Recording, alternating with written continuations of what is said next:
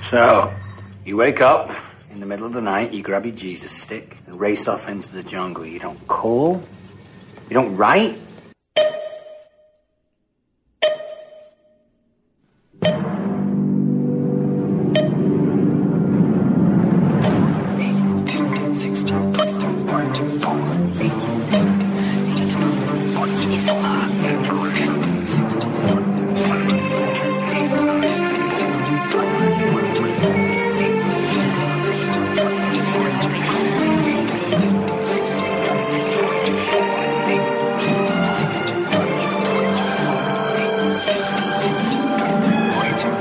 Season 2 of Lost is over, but we have to go back one more time to talk about Season 2 here on Down the Hatch. It's the Lost Rewatch podcast here on Post Show Recaps. Hello, everybody. I'm Josh Wigler. I am joined here by Mike Bloom. No, we did not die in the Hatch implosion. Neither did anybody, apparently. Everyone's safe. Who knows? Josh and I might even have some superpowers after this. That seems to happen 33% of the time if you get hit by the Hatch's energy when it implodes.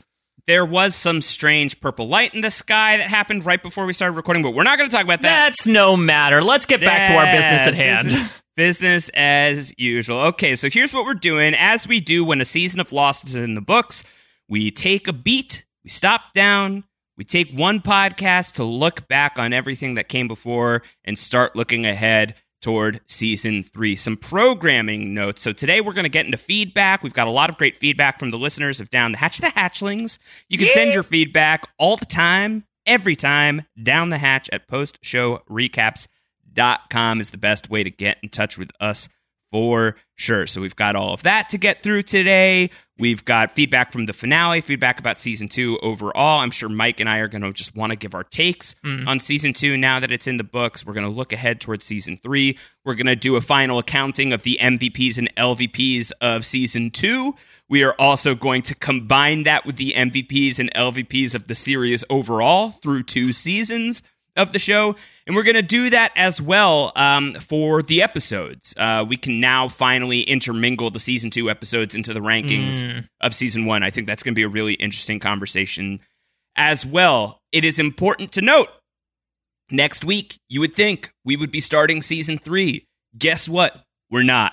We're not starting Season 3 next week. That's a twist, and I'm telling you the twist right away. Mike Bloom, you're moving. Yes, I found a nice little place on a nice little island by the name of Hydra. Lots of employment opportunities there, so I have made the move. I am legitimately moving to an undisclosed location, and so to put less of a strain on, obviously, a very stressful situation, we wanted to make sure that, let's not hop into Season 3 outright while everything is literally in shambles around me. Mike's life is going to be very hectic next week, so we're going to push the Season 3 launch 1 week, but we will not be taking a week off from Down the Hatch. I'm going to be getting back together with John Krause to do a book club, Season 2 book club. We're going to talk about the literary references throughout Season 2. We're going to talk, I think, some bad twin. Woof. You're dodging a bullet, Mike. You're doing better than Ana Lucia. We're going to talk about the ARG, I believe, that was surrounding Season 2. So that should be a really fun podcast. And I hear a rumor that there may be a special guest on that podcast as well. So Mike will not be on Down the Hatch next week. We will not be talking about an episode of Lost on Down the Hatch next week, but we will have an episode of Down the Hatch. It'll be a bonus book club podcast. No, I have not yet read Watership Down. Listen, I think what's going on in the world today, like Watership Down is the last thing on your to-do list right now. And I can't wait until people start adding us being like, you're only doing this to prevent watching the first 6 episodes of Season 3. I think that's definitely, there's an argument, but that is not what's happening. So mark your calendars. July 17th is when the Season 2 Book Club podcast will drop, and July 24th is when we will start Season 3, okay? So no Season 3 premiere recap next week. Season 3 premiere recap is coming your way on July 24th. That's it. That's the business. And now we can just get into the fun stuff, Mike. Yeah, let's get into the back of that mullet and talk about Season 2. Well, let's talk about Season 2. Let's talk about it in the context of the finale. Before we even get into the feedback that we've got for this episode, Have your thoughts crystallized at all in the week since we last spoke about Live Together, Die Alone, either about the finale specifically or the season generally? Just what are some of the things that you've been mulling over in that beautiful brain of yours, Mike? Oh, thank you so much. It's beautifully grotesque, I would say my brain is. I think that, I came into this season, and I think this will reflect on a lot of our listeners' opinions as well, saying season 2 is not a very well-regarded season of Lost. I think especially in the pantheon of the 6 total. I know it was my second least favorite season ahead of season 6 going in just because of the memories I had associated with it. The experiment with the tailies that may not have paid off depending on what your view is of it, and a lot of time spent in the hatch and sort of steering away from the stuff that was built in season 1. I will say, on the one hand, I was very pleasantly surprised with season 2. I think that season 2 had some pretty damn killer episodes, and it's more intrinsically linked to season 1 than you might initially think. It's not like, I think the typical conventional wisdom behind season 2 is like, well, they eschewed the flashbacks, they did all this crazy stuff, and they went off the rails almost immediately. But really, there's a lot of contained DNA in season 2 compared to season 1, to the point where we were comparing a lot of episodes to previous instances of those episodes from season 1. So it's been nice to see that sequel sort of crystallize. But on the other hand, I will not be surprised, Josh, if we call season 2 the most uneven season of Lost. In that, at least when we're moving into season 3, we can say that there was a definitive, low streak, and then it sort of ends up, much like a roller coaster, ends up peaking at a really nice group of episodes to end it off. But the thing that I noticed most about season 2, especially going back over our ratings, is just how every 3 or 4 or 5 episodes there would just be a clunker, or a not so good episode, and so it feels a little bit less peaks and valleys. Yeah, exactly. But it feels less like, okay, we're gonna have the greater good in what Kate did. Where there's consistency almost to the quality of episodes, where streaks are happening. Here it's more so okay, depending on just the configuration of characters and writers for that episode, every once in a while you'll just get something that sort of sticks out from the rest in a not so good way. I mean, look at the first 3 episodes of season 2, for instance. Yeah, sure. We have a pretty weird sandwich going on here where the bread is man of science, man of faith, and orientation. And we got a little bit of nasty meat in the middle in the form of a drift. I think it's a great microcosm of how just every once in a while there'll be spurts of not so great episodes that I think people remember season 2 for being. So I'm glad we were sort of able to bust that myth. But at the same time, in being so uneven, by literal definition, I have to call this season odd. It's odd. It's definitely odd. It has some of the highest highs of Lost. Some of the episodes and some of the moments in here are just the peakiest of peaks, just really, really high marks for the show. But it does have some whiffs. It has some duds, and beyond the duds, it has some episodes that are just outright kind of forgettable. And season 1 has a little bit of that in the middle of season 1, I think. But for the most part, season 1 is a fairly smooth ride. Insofar as that smoothness is rough by design, by the nature of the story. Here, I think that this is a season where Lost is showing some structural issues under the weight of an episode order. The fact that this is a show that has to have 20 plus episodes per season at this point. I think season 2 feels that the most. Season 3 feels that early. And I think season 3, Stranger in a Strange Land is going to get knocked around appropriately, I think, by us. But I think past that point, from that point onward, I think we are only going to have a couple of episodes that are relatively low. And I think relatively low as in high 2s, low 3s. I think from after Stranger in a Strange Land, starting with Tricia Tanaka and onward, I think just about every episode is either going to be a 3 or very close to it. Where here there were a few that are on the lower end in season 2. But this is the Hatch season. I think that there's a lot of nostalgia for people who watched Lost on the first run with this season, because this was some of the most lean forward television of the time. This is stop that blast door, map down, and study it for hours with your friends type of television. This is the holy shit, I can't believe Michael just killed Anna and Libby type of television. There are just some moments here that are absolutely iconic for the show and for the experience of watching the show. It goes hand in hand with my idea that bad Lost is still good. You know, like even when Lost is at its worst, this show is just so elite that if this is the wobbliest season or among the wobblier seasons, it is still, I'll take this season over, at least 3 out of 4 seasons of Heroes, like I'll take I'll take this season of television over. And Heroes Reborn, do you include that in there? Sure. So out of 4 out of 5 seasons of Heroes, then I'll take this season of television out of, at the very least, 4 out of 8 seasons of Dexter. I will take this season of television over, I would say, There's 2 Game of Thrones seasons I would definitely not take. There's probably 3, maybe 4 Game of Thrones seasons. You're just working your way up there. So like even if season 2 is a little wobbly, it's a relative viewpoint. It's relative to everything else. It's relative to the rest of Lost. Within Lost, this is maybe a little bit wonkier, I think evidenced by the way you and I felt about Live Together, Die Alone specifically, and some of the things that are like a little bit of a hang up with us, but that's nitpicky stuff because it's like Top Chef. You and I talk about Top Chef with a great crew of people over at Reality TV Wrap-Ups. And when a series of meals are so good that you have no idea who to send home, the judges go down to real brass tacks, right? What is the nittiest of nitpicks to pick at? I think that's what I'm feeling as it pertains to season 2 and its place in Lost history. That I'm being nitpicky. Ultimately, this is still my favorite show of all time. And if you've come to this podcast expecting unbiased reporting, you're in the wrong place. Yeah, and I think that to your point about the lean forward viewing, I think that the definitive pivot in season 2 from season 1 is that they really built out the mythology. We have several orientation videos that introduce the Dharma Initiative. The otherdom of it all gets explored a bit. It's going to get explored much more next season, but here we get to see, we finish the season with their leader being revealed, and the fact that they're all a sham.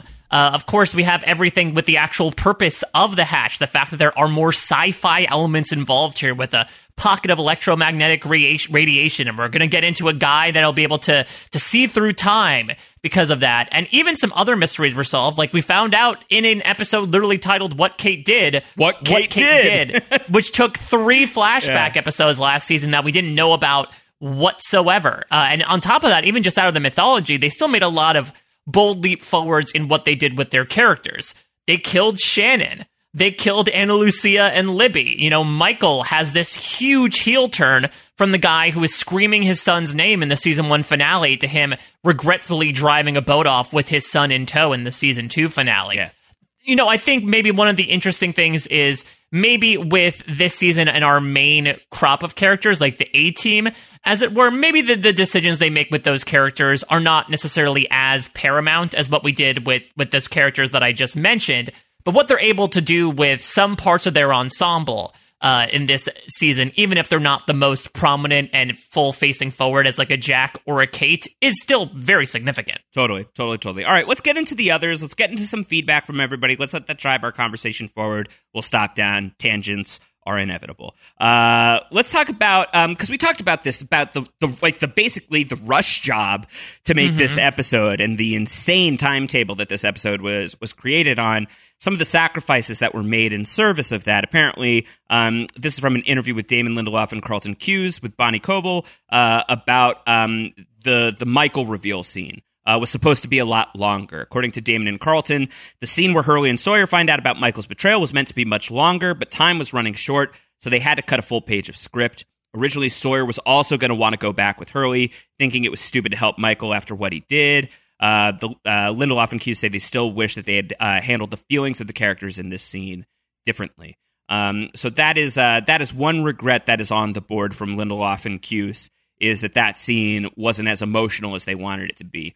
Which is odd to me because I feel like that scene is plenty emotional. Right. I think it ends up working. Yeah, and I think maybe what they're more so alluding to is like the fallout from that. We really don't. I'm pretty sure with the Forest Expedition crew, the next scene we get is them discovering the pneumatic tubes. Right? We don't have any other conversations of Hurley being like, "Yeah, so you killed my girlfriend. Can we talk about that for a second?" Sure. And I wonder how Sawyer would have taken to Jack's pleas of like, no, we have a plan, you have to stick with it. Because again, the weird stuff going on with Sawyer and Jack, Sawyer did just tell Jack that he was the closest thing he had to a friend here on the island, but I wonder how much trust Sawyer would indeed have in Jack for, going along with this plan and having a better idea. But he's his only friend. Yeah, exactly. So I guess he has to rely on him no matter what. Yeah. Apparently, the final scene to this episode was going to be different. And unfortunately for you, Mike, you're wrong. It was not that they were going to axe the Charlie scene, I don't think. Darn it. It is that the snow globe scene was going to be different. Not much is known exactly about what it involved, but the final scene of the show in which Penny finds out about the electromagnetic incident, it was originally completely different. Promotional stills released for the episode show a character played by actor A.L. Podell taking a phone call on the yellow phone before going into Penny's lavish corporate office, where Penny is among several other people to give her the news. It remains unknown why refilming occurred. So I guess we were going to see like Penny in like the I could hazard a guess as to why they would want to do that differently, rather than have the guys in the Globe appear in a corporate office. What the weirdness and the oddity of the final scene of the episode buys Lost is a summer of us being like, are they in a snow globe? Yeah. There's definitely something about the stark image of them cutting from the black night sky to the harsh white winter, the Thing-esque of this Antarctic research station. That's very visually on point with the show of light and dark, black and white, and to like have that contrast. I mean, it's funny that in a way, in sort of like the book ending of Lost, both the season 2 and season 5 finales are similar in that regard, right? Of black flashing to white. It's different context. It's the black night sky flashing to a blizzard here in season 2. And it's the black Lost logo, like the black backdrop with the white font, getting sideswiped by the fact that is now a blinding white light with black font. So I think that is, the color theorying, that people love about television and watching fiction is very present in that regard here. I think to see either of these guys reporting directly in person to Penny would have taken us out of the strangeness of the moment. And I think another thing that it buys us is Penny being revealed in this really out of context way. You don't know who's getting the phone call. You could start very as it's basically like too late because the reveal is going to come. You start piecing together, oh my God, it's someone connected to Desmond because it's the Desmond and Penny picture on the nightstand. You're like, oh, is that? Oh, it is. And so those are all exciting reveals that I think a corporate boardroom would have been pretty boring. Yeah, the only thing I would say that this might do is really set up the Widmore stuff that we're going to get into with the McCutcheon whiskey of it all. This idea of like, we know nothing about Penny. This would at least set up that like, if she's in a boardroom, that it's not even something personal as much as it is like a business venture, or at least hopefully, considering the people that she's talking to, one of which kind of looks like Matthew Abaddon, actually, that, these people are somehow linked into this project that Penny is pursuing. That could open up some interesting questions as to like, okay, we'll find out eventually that her father is searching for the island. How much is she linked into that? Is it going to be her boat? But I do agree that if you're not looking ahead at what's to come with that, and you're looking specifically at like what will create the most WTF ending possible, having Penny answer the phone with her disorderly nightstand in focus, I think is a fun way to really leave your jaw hanging open at the end of the finale. The finales are always designed to leave your jaw hanging open, and as such, in the writer's room, there are code names for the season finales. And the one that is most, there are two that I think are most well known. The season 3 finale was internally known as the rattlesnake in the mailbox, which refers to the fact that the flashbacks that you're accustomed to seeing, the Jack flashback in this episode, is actually the first flash forward, that we're now seeing a point in time that exists after the island, after the first wave of the island. Damon and Carlton were very upfront about that idea. They were also then very upfront in their podcasts that season 4's finale would have a similar crazy scene. and they called it the Frozen Donkey Wheel. And that was without any context for what the Frozen Donkey Wheel is. So they just straight up told you that it was called the Frozen Donkey Wheel. No euphemism needed. Apparently, they called the season 2 finale, the final scene, the Challah. Right to our hearts, Josh. You know, and this is delicious... coming out on Shabbat as well, too. So it's very appropriate. A delicious loaf of bread in the Jewish community, which sadly my wife cannot consume because it is filled with eggs. I used to make killer challah French toast. I have not made it in probably 16 years. Yeah, do you think that's why they use the code name is because everyone gets toasted by the hatch to a certain extent? Yeah. And challah is most prominently used but outside of its Sabbath duties in French toast. I think that they end up... I don't know. Is that what you would hazard the guess for? Because I just don't really know if I have a great read on what the challah stands for as it pertains to the season 2 finale. The only other thing I can think about is that I believe challah is prepared as like a braided bread. And maybe it's this idea of like everyone's stories getting more interwoven together with the others. I think I am looking way too much into this idea. Yeah, I don't maybe know. somebody was just hungry on set and saw something at Crafty and decided to call it the challah. But I love it. I love that nickname personally. Yeah, y'all have a couple of weeks before Mike and I get back together if you want to develop your challah theories. Holla at us. Down the hatch at Post. You don't call, you don't holla. You don't call, you don't holla. Yeah, now I want holla. Oh my God, it's such good bread. Right.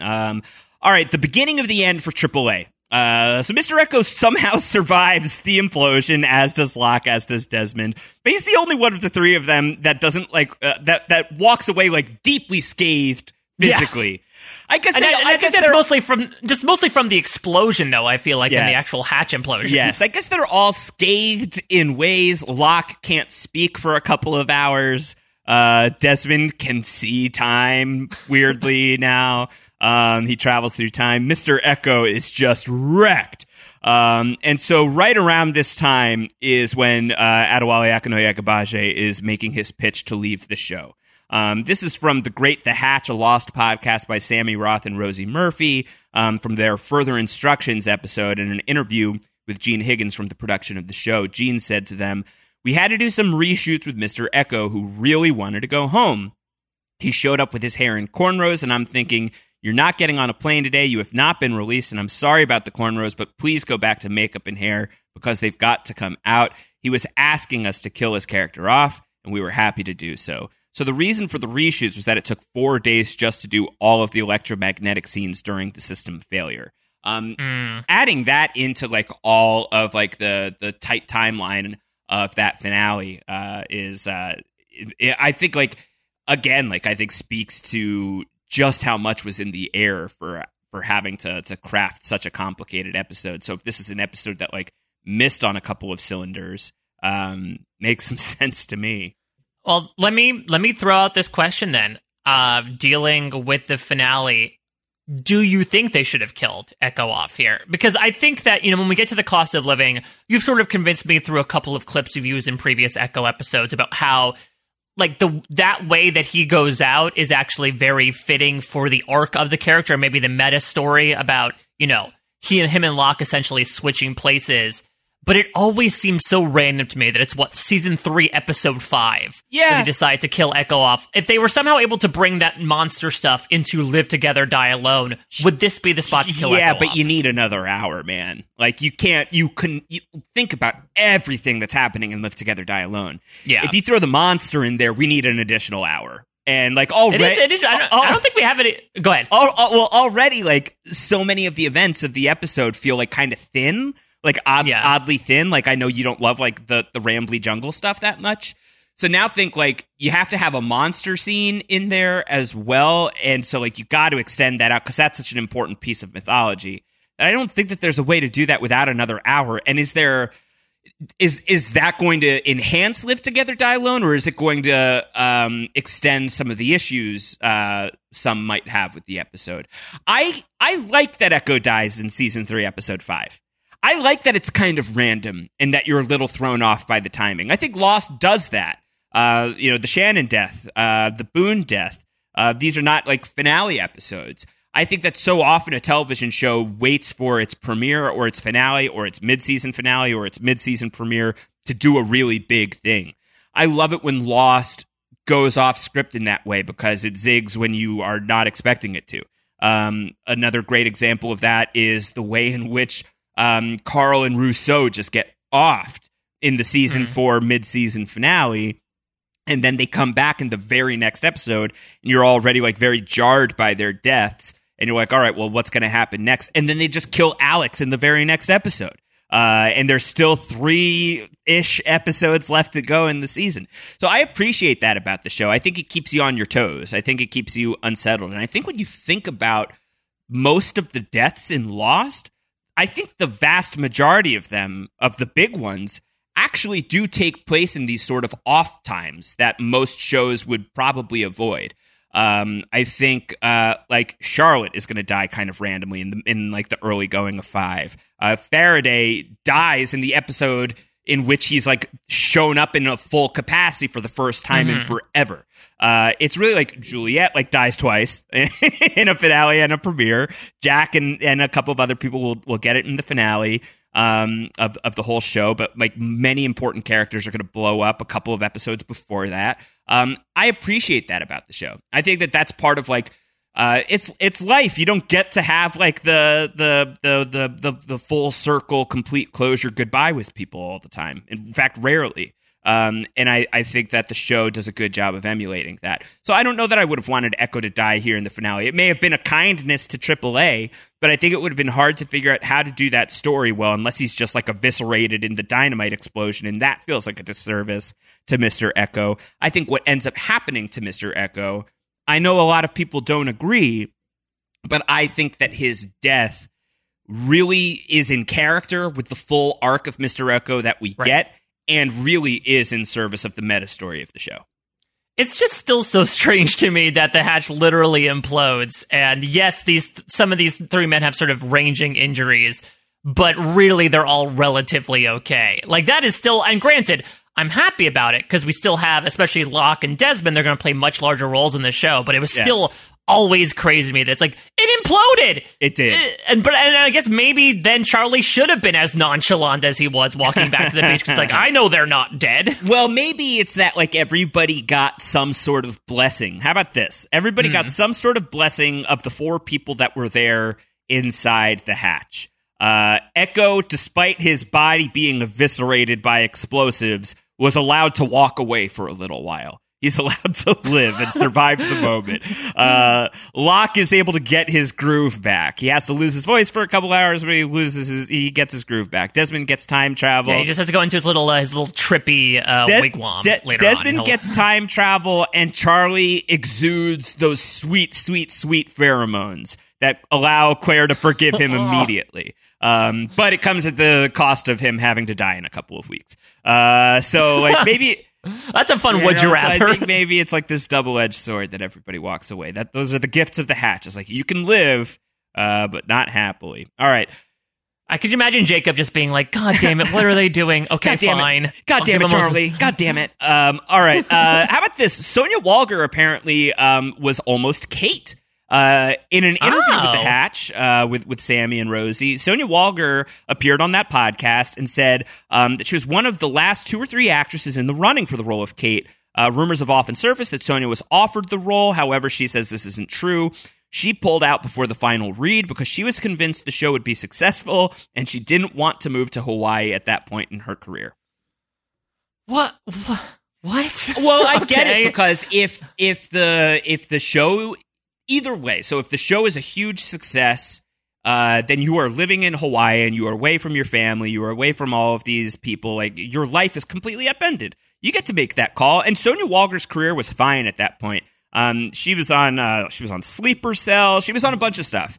Like she's doing fine. Like I don't think that she needs Lost. is my interpretation of Sonya Walger's career at that moment. Would they have to airbrush the freckles on if she played Kate so the nickname would make sense? I think that they probably just forgo the freckles. Or maybe we get an early Blondie nickname from Sawyer instead of Juliet. Exactly. So I think that that's fine. I think it works. I can't, like, what happens in this alternate world? Evangeline Lilly is Penny? Like, these characters. Oh, whoa. I just can't swap that. It's too weird. Yeah, Henry Ann Cusack and Evangeline Lilly would not make as cutesy of a couple. And if I don't know, it'd have to be a British actress though, right? Like it'd be weird to just have American Evangeline Lilly as Penny Winmore. She's Canadian, so she'd be a Canadian doing. Ooh, does that mean Charles Widmore would have to be Canadian? I like this alternate world where the Widmores are Canadians. Don't drink my whiskey, Desmond. Yeah, McCutcheon isn't worth it for you, eh? Sorry, Canadians. Whoops. We're bad Americans. We suck at everything. But that's gonna be a nice thought experiment, though, because we have already said that Charles Widmore is the worst. But I'd like to think, as a thought experiment moving forward, like what would the Canadian Charles Widmore do in this situation? You can have some McCutcheon, Desmond, but I'm still not giving you my blessing for Penny. All right, let's talk about Kelvin Inman. This is an interesting piece of trivia. So when he's drunk and he's considering turning the failsafe key, he sings the national anthem of Iraq. And in a bit of continuity, the anthem that he's singing was the Iraqi national anthem at the time that he served in Iraq.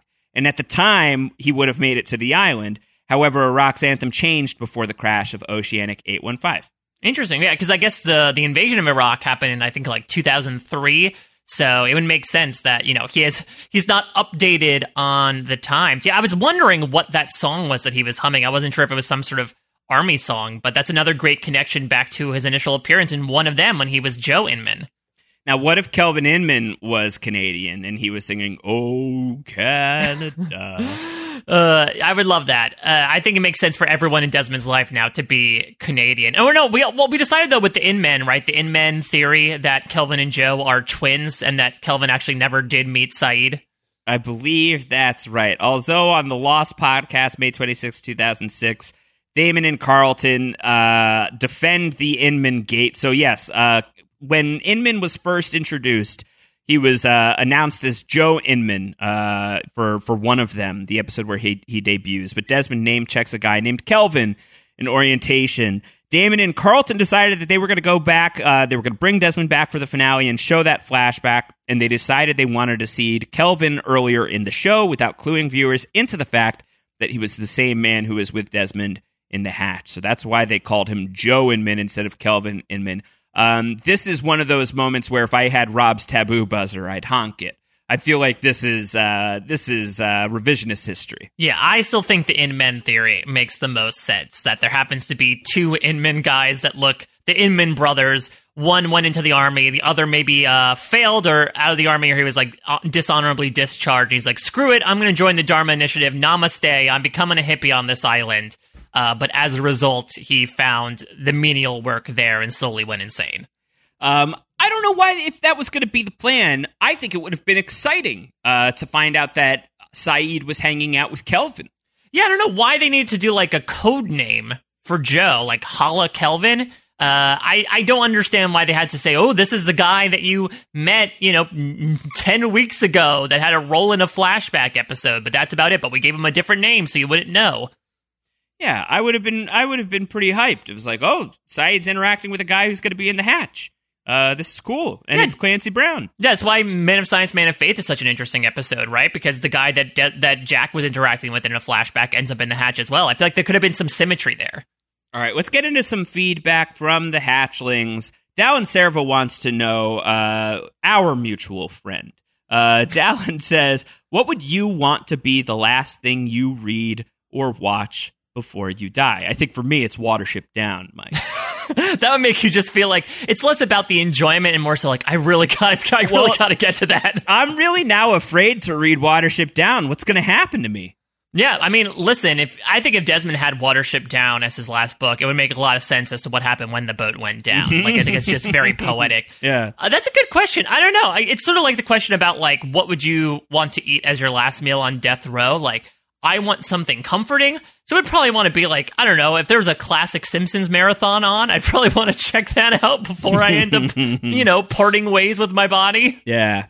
I think that works. I'm trying to think of what I would actually want. I think Lost. I think that makes sense. I would want to watch the finale of Lost. Yeah, I would like to close my eyes as Jack closes his. That sounds beautiful. Yeah, either that or read the annotated works of Calvin and Hobbes.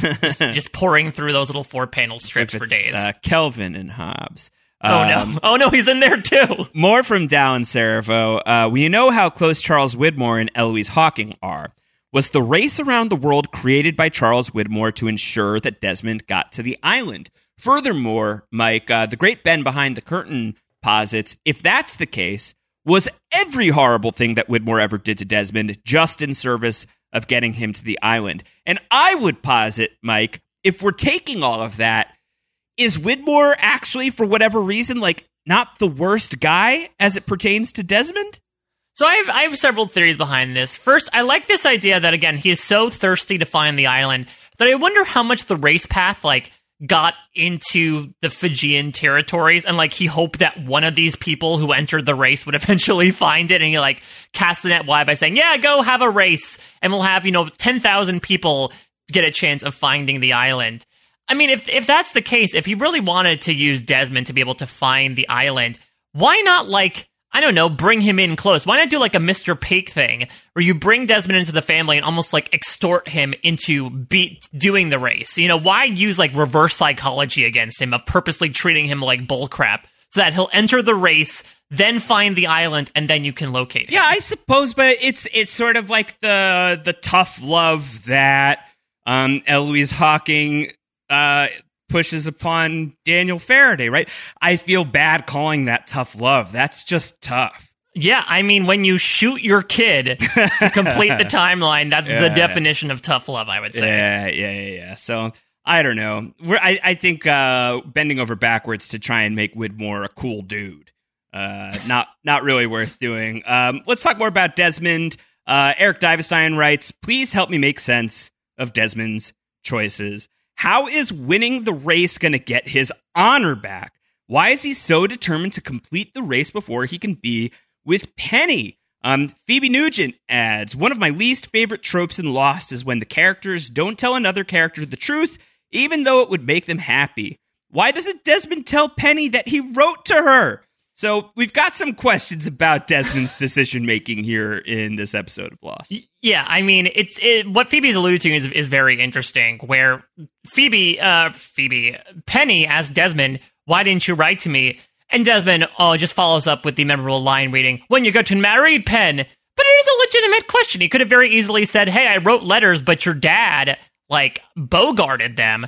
Maybe it's sort of like, again, a Sun Jin thing where he doesn't want her to, have a negative image of her father, so he's going to keep as much under wraps as possible. The more I'm talking now, the more that makes sense, right? Because if this is a guy that is indeed concentrated on honor, however erroneously directed it may be, it would make sense for him to be like, listen, I hate Charles Widmore, but I would crush Penny's world if I told her how much of a cad her dad was. Stefan Johnson asks us which Desmond we prefer, the clean-cut Desmond or the shaggy-haired Desmond. I really think Henry Ian Cusick cleans up real good. He cleans up nice. Yeah, I personally think, and we're also going to see him clear-cut. I think we're going to see clean-cut Desmond in basically all the Desmond flashbacks, right? Like, the shaggy look is basically from the island. Yeah. So I personally like clean-cut Desmond because it reminds me of maybe a happier time. Or at least a less insane time for Desmond Hume. Yeah, I don't know. I like it as sort of like flashback Desmond with the short hair. I think it's a good look for him. Yeah, and listen, considering that we started this season with a terrible Jack Shephard wig, like ending the season on very good short Desmond hair is fantastically night and day. Brendan Fitzpatrick is trying to break our brains. Brendan writes in, wait a second, Desmond's middle name is David. What if Desmond is David in the past timeline? David Hume was married to Libby and then he died, and she's essentially making it right by giving him his own boat back. Wait, okay. I'm out on it. Yeah, I'm out on it. But I mean, brain breaking confirmed. So then so Libby lives out her days with Desmond and then says, well, I guess I got to go back in time and give this guy the boat so he goes to the island in the first place, even though that leads to me dying in this timeline? Yeah, it doesn't make sense. Also, Desmond and Penny are endgame, and there's no world in which Desmond and Olivia we're not shipping Desmond with any blonde character, Fitzy, okay? Other than Penny Whitmore. Zach Brooks asks, how can you justify the stupid fake beards for the others? It seems like the show just wrote itself into a corner by having them look rustic and dirty in the season 1 finale and needed to retcon out of it. John Krause, who will be on the podcast next week, adds, so the implication here with the interaction between Tom and Bea is that they don't like having to wear the costumes and using the fake names. So does Ben just make them do it? Yeah, absolutely. I think Ben is that leader that he's like stressing a dress code to these people of like, we want to come across. I mean, look, this look has some reverberations in Dharma lore, right? This is what the hostiles are wearing, the ones that, helped contribute to the genocide of many people in the Dharma Initiative. So it's not like it just is a random hillbilly look. I can understand why Ben wants to perpetuate this idea of the hostiles. And maybe it means if 815 runs into Richard Alpert's camp, they'll be like, oh my god, it's those people that kidnapped Walt, when really they have nothing to do with it.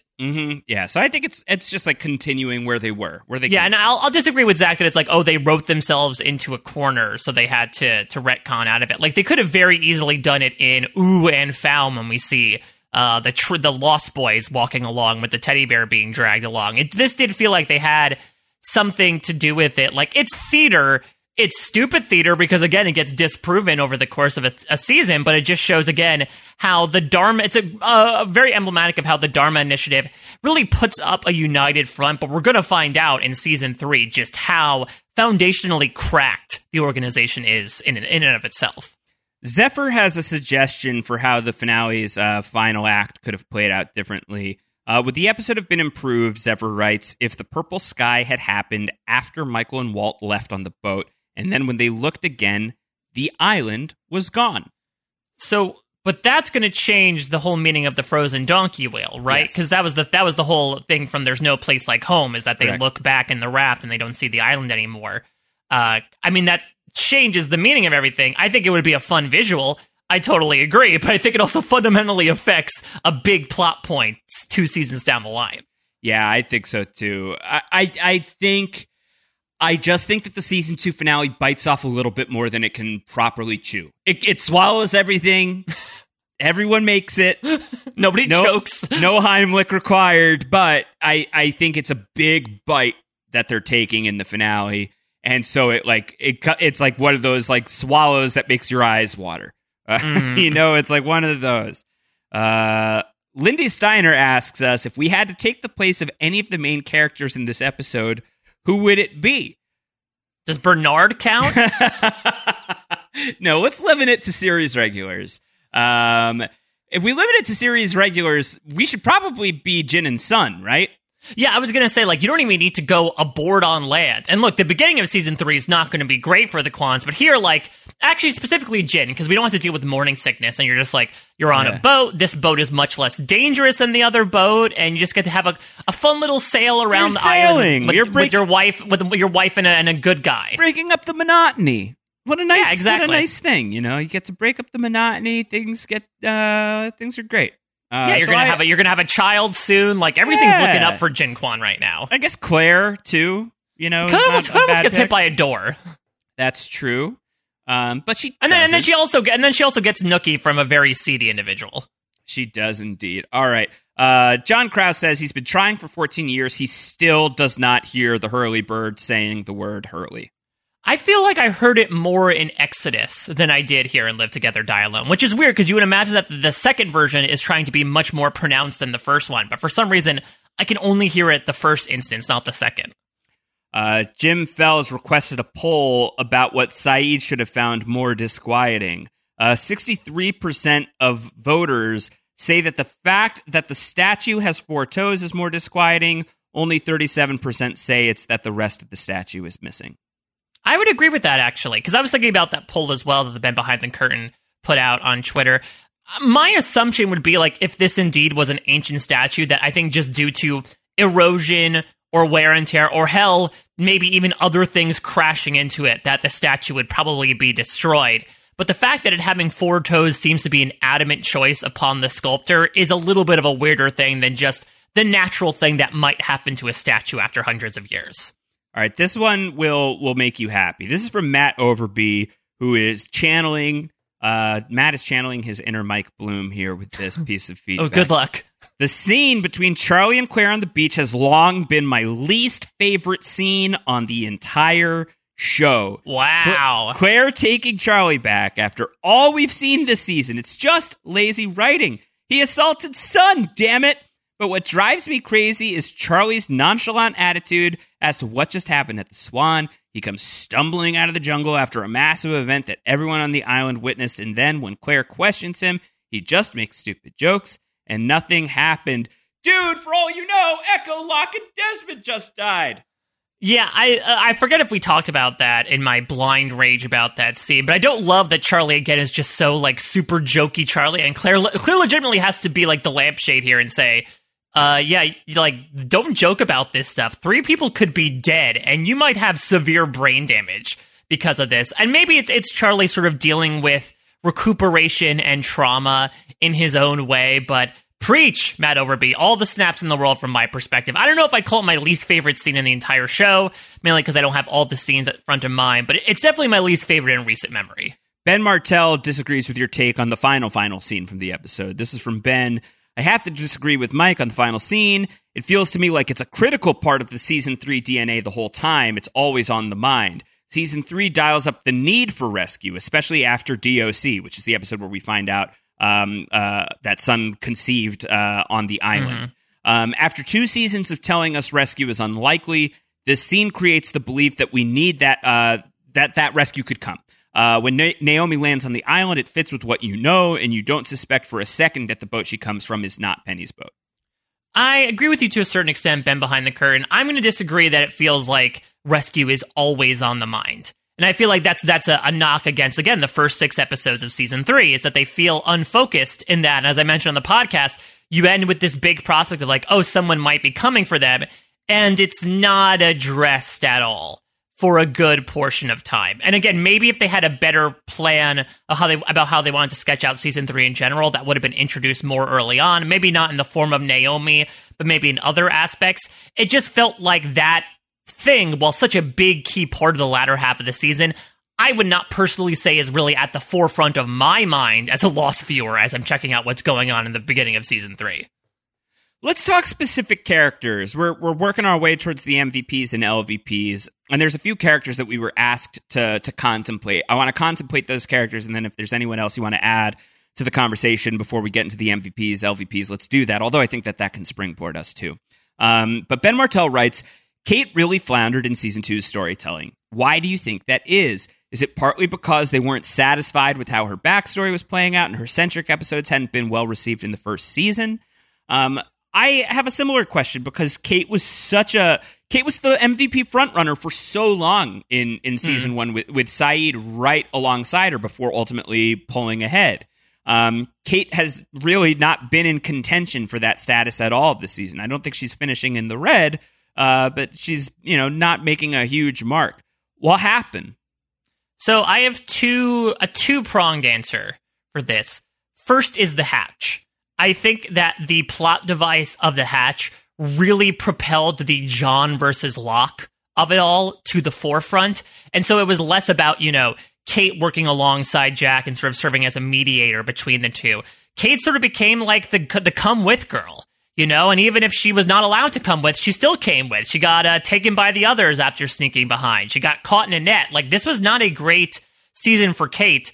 And I wonder if it's because when asked, what does Kate have to do with the hatch, everyone just kind of threw up their shoulders and shrugged. And when the main plot device of the season is not focused around that character, or at least doesn't allow the character to do interesting things with it, that character is unfortunately going to be shoved into some very weird places, especially compared to Season 1. And this might be a bit of a hot take, but I feel like bringing on Ana Lucia in Season 2 was very detrimental to Kate.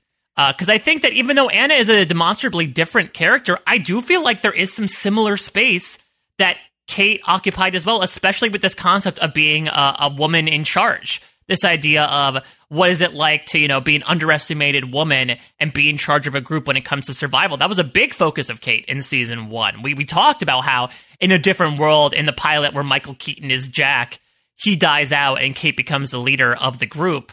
That sort of bore out a little bit in the Ana Lucia character. And I think as a result, Kate sort of got shunted away from some of the more survivalist stories and more so towards the romantic stories. I think the story of Kate in season 2 is they way pumped up the love triangle of it all. And it's going to get more complicated with the addition of Juliet next season, but that's been my big takeaway from Kate. And it unfortunately reflects itself in the points, is that, this badass tracker, fugitive had less to do action-wise in season 2 and more to do from the drama and romantic aspects. It's interesting. You bring up Ana Lucia. April, who is one of the great Down the Hatchlings, says that Dan Sinensky, a great member of the RHAP community, Dan is making his way through Lost for the first time, so he's banned from listening to Down the Hatch until he's finished the show. Hello, Dan, when you finally stumble upon hi, this. Dan.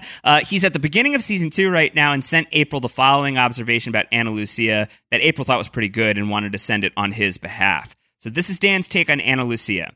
Ana Lucia is what happens when you let a Sawyer/Sayid combo be in charge, and also when you get attacked by the others immediately.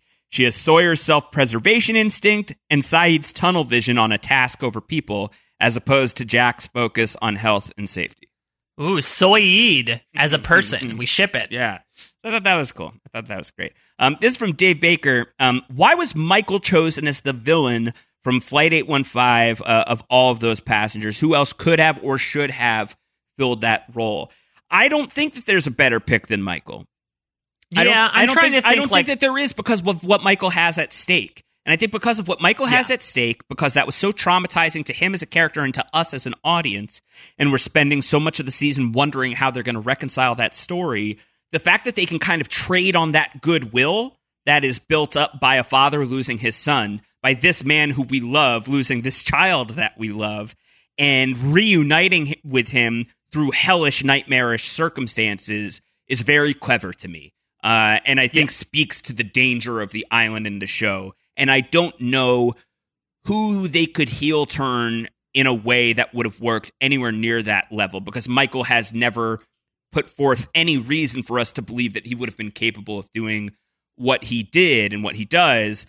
But it makes a lot of sense in the context of him being like food and sleep and energy deprived, and deprived of his son for as long as he's been deprived of him, and having lost him in this tremendously awful way, having, lived the last decade or so of his life regretting the loss of him as a child. I just who Hurley making a heel turn, that's just not going to play. They tried to do it with Charlie. It didn't work so great. That's the thing, is that you could say maybe Charlie or Sawyer, because they did demonstrably bad things on the season, but it feels like you said, the reason why Michael did it is so tantamount above everybody else. The only other possibility I could think of would be if one of the Kwans got taken by the others and the other Kwan did the heel turn. But the thing is, we see from various Kwan flashbacks that these two are certainly capable of doing maybe some less than godly things in their real lives. Michael, like you said, the two flashbacks we saw of Michael, the most negativity we saw from him was him complaining about the fact that he never got to see his son from, the devil incarnate herself, Susan. It's not like we saw any shades of Michael that was wow, Michael really has this problem. It was more so that he had struggles in trying to reach across the aisle to this boy that he hardly knows but is blood related to him. So I agree. I think this heel turn makes a lot of sense. And I think as much as people might malign, him departing the series so early, I think his departure makes a lot of sense as well. It goes back to what you said about Lost having the opportunity to drop the trap door on us, that this character that was such an integral part, two characters that were such an integral part of the Caesar series from the get-go, are now going to be off, assumingly forever.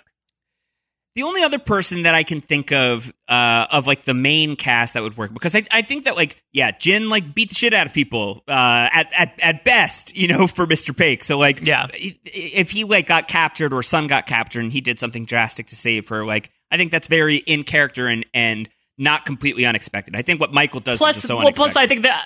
Yeah, and I think the Jin redemption tour was something they've been really working towards the entire couple seasons. I wouldn't say that him making the heel turn undermines that, but it would feel like a bit of a reversal, which listen, season 2 did that a couple times as we outlined over the course of the episodes, but it would feel weird to have build up Jin as like this relatively good-natured guy who had to do things that he had to do, have him, become this good person on the island, and then immediately go back on that when he finds out that his wife is in danger. I think 2 people come to mind that could possibly fit this because Lost does it with them eventually. They briefly do this with Jack. With Jack when he is gone from the show for a good little while. And the next time you see him, he's throwing the football. He's throwing the pigskin with Mr. Friendly. I don't think that they can get away with Jack being gone from the show for nearly the stretch of time that they can get away with it with Michael. And it would be veering us wildly off course from what the show is trying to do. Right. But he is at this point, he's an asshole, but he's mostly like lawful good, right? So like that would be a surprise. The other person... And it's funny because we've got this piece of feedback from Matt McGee. I thought season 5 was the season that Claire was not in. I was thinking about it. If we bumped up like crazy squirrel baby Claire like a couple of seasons. Yeah, like is there like a plot twist in Maternity Leave where like someone does like the Winter Soldier thing to her at the end of the episode, and who's Claire? And she like underwent some sort of some brainwashing code words. That can be used to like activate her as a sleeper agent for the others. Like maybe that would be shocking if like Maternity Leave was effectively in the 2 for the road spot and Claire murders Ana Lucia and Libby. Like that would be shocking.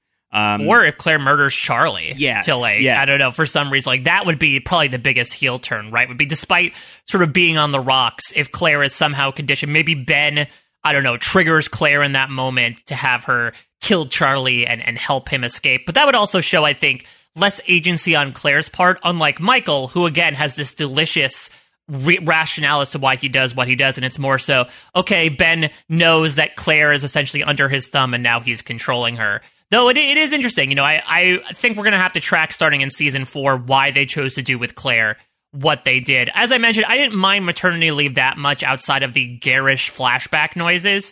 So I would hate to like lose that in honor of having her do this. We're galaxy braining right now. We're microdosing some hallucinogens and trying to come up with better ideas than Lost, and they're not. The Michael idea was the right idea, for sure.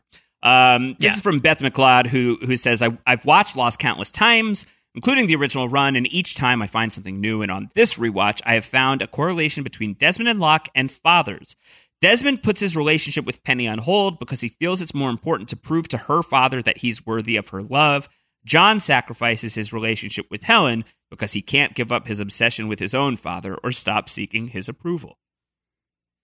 That's a really interesting thing. I mean, it goes back to this idea of all the worst daddies, right? That's sort of not even just a connection between Desmond and Locke, but almost a connection between everybody and their fathers. You could argue that even Jack sort of puts his relationship on hold in a certain way, and that he's more devoted to his work. And that's partially because I think he wants to prove himself to his father, too. And so I think that's a fun little through line for all of these characters. Granted, Desmond's not going to have that many opportunities to interact with characters like Locke and Jack where you can see those parallels play out. But I think it's like a call out by Beth. I think that's good as well. All right, let's talk about the MVP LVPs. Woo! And let's give a huge shout out to Stefan Johnson. We will post the links to all of this in the show notes. Stefan Johnson came up with like a visual guide to the MVP LVP standings. That fun little thing that the kids are doing nowadays of like bar charts that are tracked over time as to how people are doing. So it really is like a real-time source as to how these characters rose and fell over the course of 2 seasons. Yeah, so there's like the static graph. There's some videos that are bar chart races. We are linking to that in the show notes. Seek that stuff out. Very, very, very fun to watch and helpful as we are going to be chewing on lots of numbers here. The numbers are good. The numbers are not so great for everybody. It should be noted that Charlie not only did really poorly in season 2, but he hasn't had an MVP point since The Greater Good. Not a single MVP point for Charlie in season 2. That's wild. Wow. The Man in Black / Smoke Monster and Helen both currently have more points than John Locke. Okay. Of the main characters, only Charlie, Michael, and Sawyer have been in both the positives and the negatives. Those I feel like that makes sense. Interesting takeaways. Stefan's calculated which characters have been given the most points, positive and negative combined. 6 characters have been given more than 20 points overall. So we're talking about both positive. Absolute value. Yes. So Locke has received 34 points overall. Wow. Sawyer has been awarded 27 points overall. Kate has had 24 points overall. Saeed has 23. The number is good. Points. Nice. Jack 22 and Michael 20. Echo's 15 points are the most for any character that has only received positive points. I'm very interested that Michael's up there, especially over a character like Charlie. Maybe it's because he just had so much to do in the beginning and end of season 2 that he was really at the forefront. But for someone who was out for, a third of the season, I'm surprised he ended up making the top 5, baby. So let's just give you a little bit of an overview of where things stand for season 2 specifically. We'll give you the top 3. Let's go top 4, actually, right, in honor of the numbers. Which actually means we've got 5 people to talk about because one of the placements is a tie. In fourth MVP of the season with 5 points to his name, and he has only the one name so far, but we will find out his name as soon as the season 3 premiere. The artist formerly known as Henry Gale, Benjamin Linus, in his limited time on Lost, is already in this elite stratosphere for season 2. 5 points for Ben. Wow, and I'm pretty sure that he didn't have any episodes that he appeared in where he didn't get a point. Like, he either got a point or I think he lost a point, maybe in Dave for getting caught. But it really just, like Ben, it just shows how much of an impression he left, that every single episode he appeared in, he got some attention. Yeah, pretty amazing. All right, tied for third place. And this is probably the surprise of the season. In fact, I'll leapfrog to first and second. Obviously, Mr. Echo is the MVP of season 2, 15 points to his name. Saeed is runner-up, 12 points to his name. It got close near the end, though. We were talking about since Echo kind of disappears for a while near the end of season 2. Closing the gap, that's good. But the third place tie is between Jack and Ana Lucia at 6 points apiece.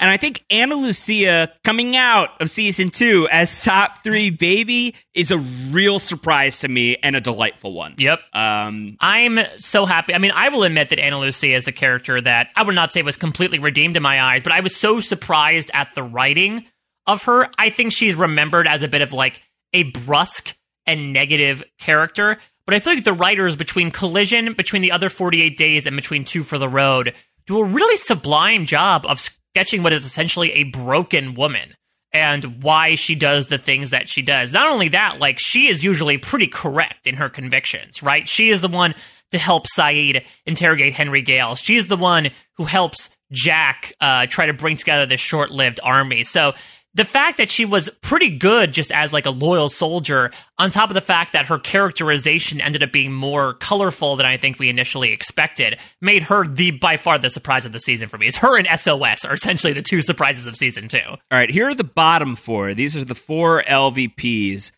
In fourth place with -4 points in a 3-way tie, it's Anthony Cooper. Keeps racking them up. It's Sabrina Carlisle with 1 appearance.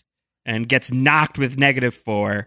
And it's Jin's douchey boss, Mr. Kim, from the hotel, who gets -4. I cannot believe Anson Mount ended up getting beaten out by several people by the end of the season. 2 people tied for third place with -5 points, although to call them both people would not be accurate. One is a person. It's Wayne, Kate's biological father, who she blows to Kingdom Come. She kills him, blows him up. And Heroin. Heroin has also received -5 points. And I think this is, you docked it a point a couple of episodes ago because I think the concept of Heroin is now officially dead on the island. So this will probably be where it stays, at least for some time. I can't remember if it's really embraced in season 6 with Sideways Charlie, but this is where Heroin will stay for the time being. Stupid Jason McCormick with -6 is in second place for the LVPs. I think that makes sense that Ana Lucia gets +6, and the man who caused her so much misery is at -6. And it truly is a suckshaft season for Charlie Pace. He is the LVP of season 2 with a walloping -7 for Charlie. That is wild. I knew it would be bad. I didn't know that it would be quite that bad for Charlie. And Charlie is in the conversation for the LVPs of all of Lost so far through 2 seasons. Wow. To look at that list, Anthony Cooper is anchoring us pretty cleanly with -8 points.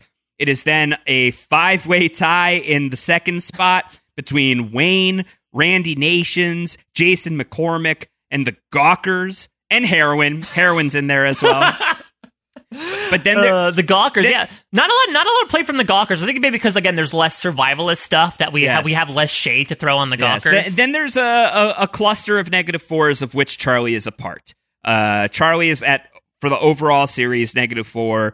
Susan, Sabrina, Mr. Kim. The others have -4, and the psychic Richard Malkin also -4. Oh yeah, and he got Dachshund points. I remember from his appearance in Here's my bold prediction, Josh. Will Charlie rise into the positives by the end of season 3? He has to clear 5 points. He has to get 5 points and lose none. He has a 5-point threshold he must cross in order to finish in the green. Can he do it? This is a tough question. I think he can too. I think he can. I think no matter what, Greatest Hits and Through the Looking Glass are going to get him a decent amount of points. Greatest Hits, it's a good chance that he is going to get full MVP points. The question is, where will he be going into that? I admittedly don't remember too much of Charlie from season 3 outside of, well, he has the specter of death looming above him, so I don't remember exactly the actions he partakes in. But look, anything is going to be better for Charlie than season 2. I would hope so. Nowhere to go but up. So. Well, the other thing is, like, Charlie's going to have other appearances throughout Lost, and, like, the times that he does come back are very nostalgic and good, and I think that he'll probably get MVP points. Although, will we dock him for driving Afterlife Desmond into an ocean, maybe? I don't know. We'll see. It's going to be a journey for Charlie. Yeah, for sure. Sideways Charlie might not be great. Let's give you the top 4 through season 2.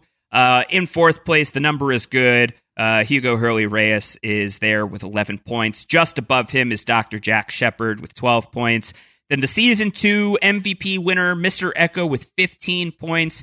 And Saeed Jarrah, who was right behind Echo for season 2, is still our leader overall with a very comfortable lead of 21 points. Because he's got 21 points. Mr. Echo has 15. Dude's about to die. I don't know if he's going to collect any more points along the way. He may lose some, possible, along the way. He lost that game to Hurley when they visit the Santa Rosa Medical Facility. So the next closest person to Saeed, once we take Echo off the board, is going to be Jack at 12 to Saeed's 21. I think Saeed is going to be our series MVP, and I don't think it's going to be close. That is an early prediction, as we still have a year plus on the podcast, but I think Saeed is going to finish this thing out as the decisive MVP of Lost. I'll be very intrigued, not to get too much into our season 3 preview, because I know that's coming up later in the podcast. I'll be intrigued to see where Jack lands, because I think that, again, Jack is sort of connotated to one of the most maligned storylines and flashbacks in Lost history. But I feel like, when he takes the reins again as leader of his group, I feel like it is worthy of some points. So he's another person I'll be very intrigued to see when the points wash out at the end of season 3, how much better he'll do than the 12 he has currently. And our girl Kate Austin is just knocking on the door of those MVP points. She's in the number 5 spot with 10, just beneath Hurley's 11, just beneath Jack's 12.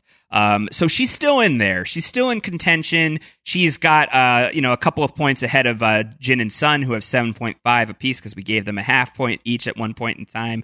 Just kind of sucks that for everybody else that the Kwans have that cheat available to them. But what are you going to do? I mean, we could have done that for Michael and Walt to a certain perspective, but that didn't happen. Sure.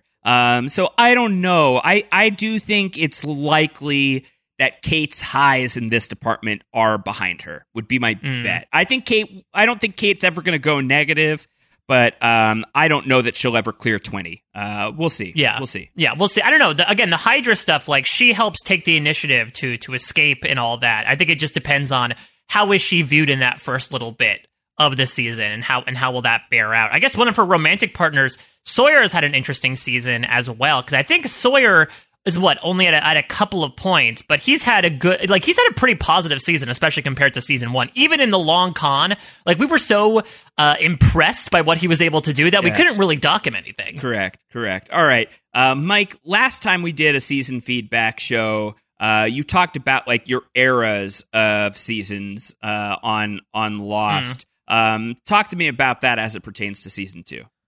Yeah, so as I talked about last time, I sort of tried to designate certain parts of season 1 into certain eras to say, okay, are there like distinctive periods of the season that we can sort of revolve around in terms of writing, in terms of episode structure? And suffice it to say, the season 2 eras, at least from my own connotations, are significantly less complicated than the season 1 eras. Like, I think every era in season 2 here is at least 3 episodes. There's not going to be like 2 episodes that just sort of seem out of nowhere. So it seems like season 2, while maybe more complex with the plot, I think, in my opinion, maybe went a bit more simplistic with the structure and really organizing the season into little compact pods. So here are my eras. Feel free to agree or disagree if you're making your own little timeline here. So, starting from the beginning, I have the first era is from Man of Science, Man of Faith to Orientation. This probably makes the most sense. The first 3 episodes, we've talked many times about how if you binge them all together almost, it seems like, it sort of becomes its own Lost movie. I call it post-Exodus because it really is just sort of a reconciliation between the raft and the hatch of everything that happened right after the Exodus cliffhanger and essentially bringing us into the new normal of season 2. Then a big stretch from Everybody Hates Hugo all the way up to Collision, episodes 4 through 8, I call the Tailies era. This is a section where at least some of the episode, if not all of it, is dedicated to this other group that we just met. Everybody Hates Hugo is when everyone decides to start coming out of the pit, and we finally meet the Tailies. The Tailies get their own episode, and I feel like it ends not with the other 48 days, but actually with Collision, because that's the first one that really focuses on a Tailie and Ana Lucia. And it also ends with the reconciliation of the 2 parties on the beach. After that, what Kate did to the long con, I'm calling Things Get Dark in a very number of ways, episodes 9 through 13, where we find out a lot of dark, depressing things, like what Kate did exactly. We get, the threat coming from Mr. Friendly. Charlie and Sawyer both do some very bad things. We find out some dark stuff about Mr. Echo and his past. So it feels like this is an era that sort of is surrounded in bad things that the characters did and bad things we find out about them / bad things happening to them. The biggest chunk by far, super easy designation, episode 14, one of them to 2 for the road, is the Henry Gale era. Every episode, Henry Gale / Ben Linus plays a part in some perspective. He is one of the focal points of the episodes, though they vary in quality heavily. The fact that he is a common denominator in the episodes made it very easy to designate an era from my perspective. And, previously I put Exodus in its own category from The Greater Good and Born to Run, but you brought this up the past couple of weeks. I really do feel like (2) Live Together, Die Alone is almost its own group of 3 episodes to mirror the first 3 episodes of the season. So I called that era the end of the hatch, where between finding out the Pearl Station, finding out about Michael's motives, and then everything coming to a head in Live Together, Die Alone, it does feel like everything kind of coalesces around a few subjects after the shocker of 2 for the Road. So yeah, only 5 eras of season 2, but I think it's because maybe they're grouping episodes together it's under 5-act play. Yeah, and they're grouping themes together under larger themes maybe than they did in season 1. I think this makes more sense. I like that. I think that all works, and I think that is a good segue into doing our final accounting of season 2 and the episode rankings. And I want to add that I know, Mike, you've done some tweaking. You teased that you were going to tweak some of your scores, so you've gone back through time. You've time traveled. I see that you've tweaked 3 episodes from season 2. You tweaked your whole truth score. You pulled that tooth. You tweaked your Collision score, and you tweaked your Man of Science, Man of Faith score. Yes, so let me do some more fun little homework as I presented to the class.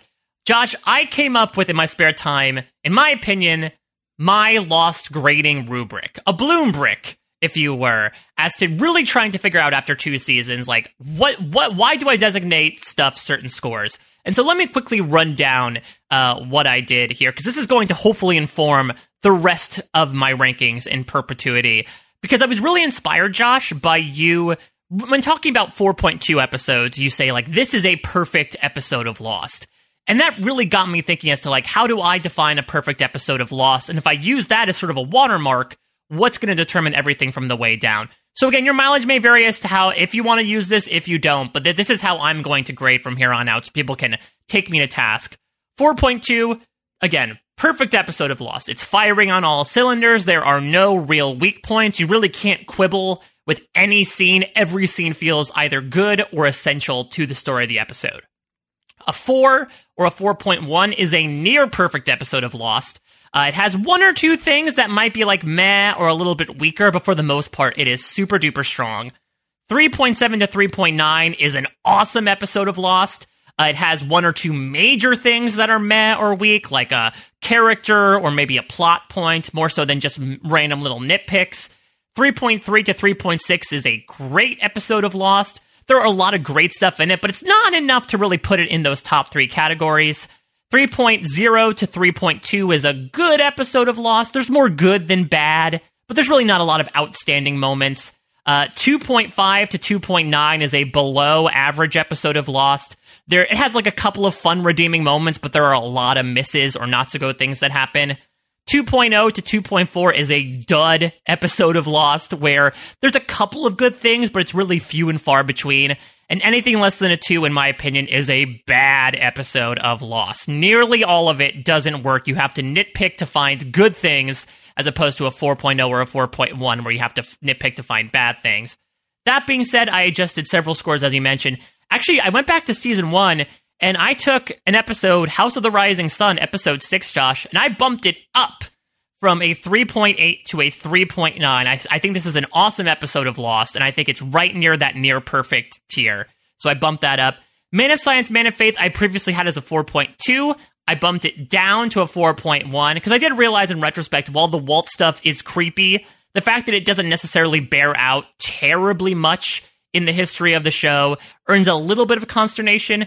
Collision I brought down from a 3.6 to a 3.5, and The Whole Tooth I brought down from a 3.3 to a 3.2. Now, none of that seems to majorly reflect on anything, with one big exception, which we'll get into, but this is now going to be posted on my wall, a rubric by which I will hopefully be grading all the rest of the Lost episodes during this run here. All right, well, hopefully you can share your work with the class. I'd love to see that in writing so that we can have that. We could include that in some future show notes. Mike Bloom's rubric for grading an episode of Lost.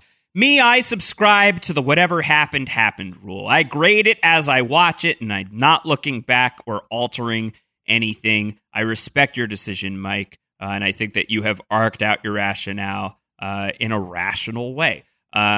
With all of that being said, let's tell everybody the top 10 from season 2. I want to give you in fact, let me just give you the episodes of season 2 ranked, and then we'll talk about it in the context of season 1. All right, so these are the rankings of season 2 from worst to first. In last place, it's Fire Plus Water, pretty handily, 1.872. Above it is Adrift, 2.223. I won't give all the scores for everything. Then it's Abandoned. Then it's Dave. So that's your bottom 4. Then it's What Kate Did. It's Everybody Hates Hugo. It's The Whole Truth. It's Ooh and Found. It's Maternity Leave. Collision. 3 Minutes. The Hunting Party. SOS. And then we are in the top 10. It starts with question mark. It goes to the other 48 days. The Long Con. Orientation, one of them. Here's your top 5, baby. The 23rd Psalm, Man of Science, Man of Faith. Third is the finale, Live Together, Die Alone. Second is Lockdown, and a surprise to me, reigning champion of season 2, number 1 spot, 2 for the road. So now let me put you on the spot, Josh, because I think like something else we can do as we go here is, of course, we're going to give several episodes every season 4.2s. But let me ask you, Mr. Wiggler, what is your favorite episode of season 2? Because you've given 4.2s to 2 for the Road, Lockdown, and Man of Science, Man of Faith. But is there one among them that you like the most? 2 for the Road. I think on this rewatch for sure, and I think what it clarified for me is while you're taking a scientific approach to grading Lost, and for me it's a lot of feel. It's more in the John Locke camp. I cannot look at this show objectively. I don't have that in me. This show is part of my DNA. This is the show that I am a rabid fan for.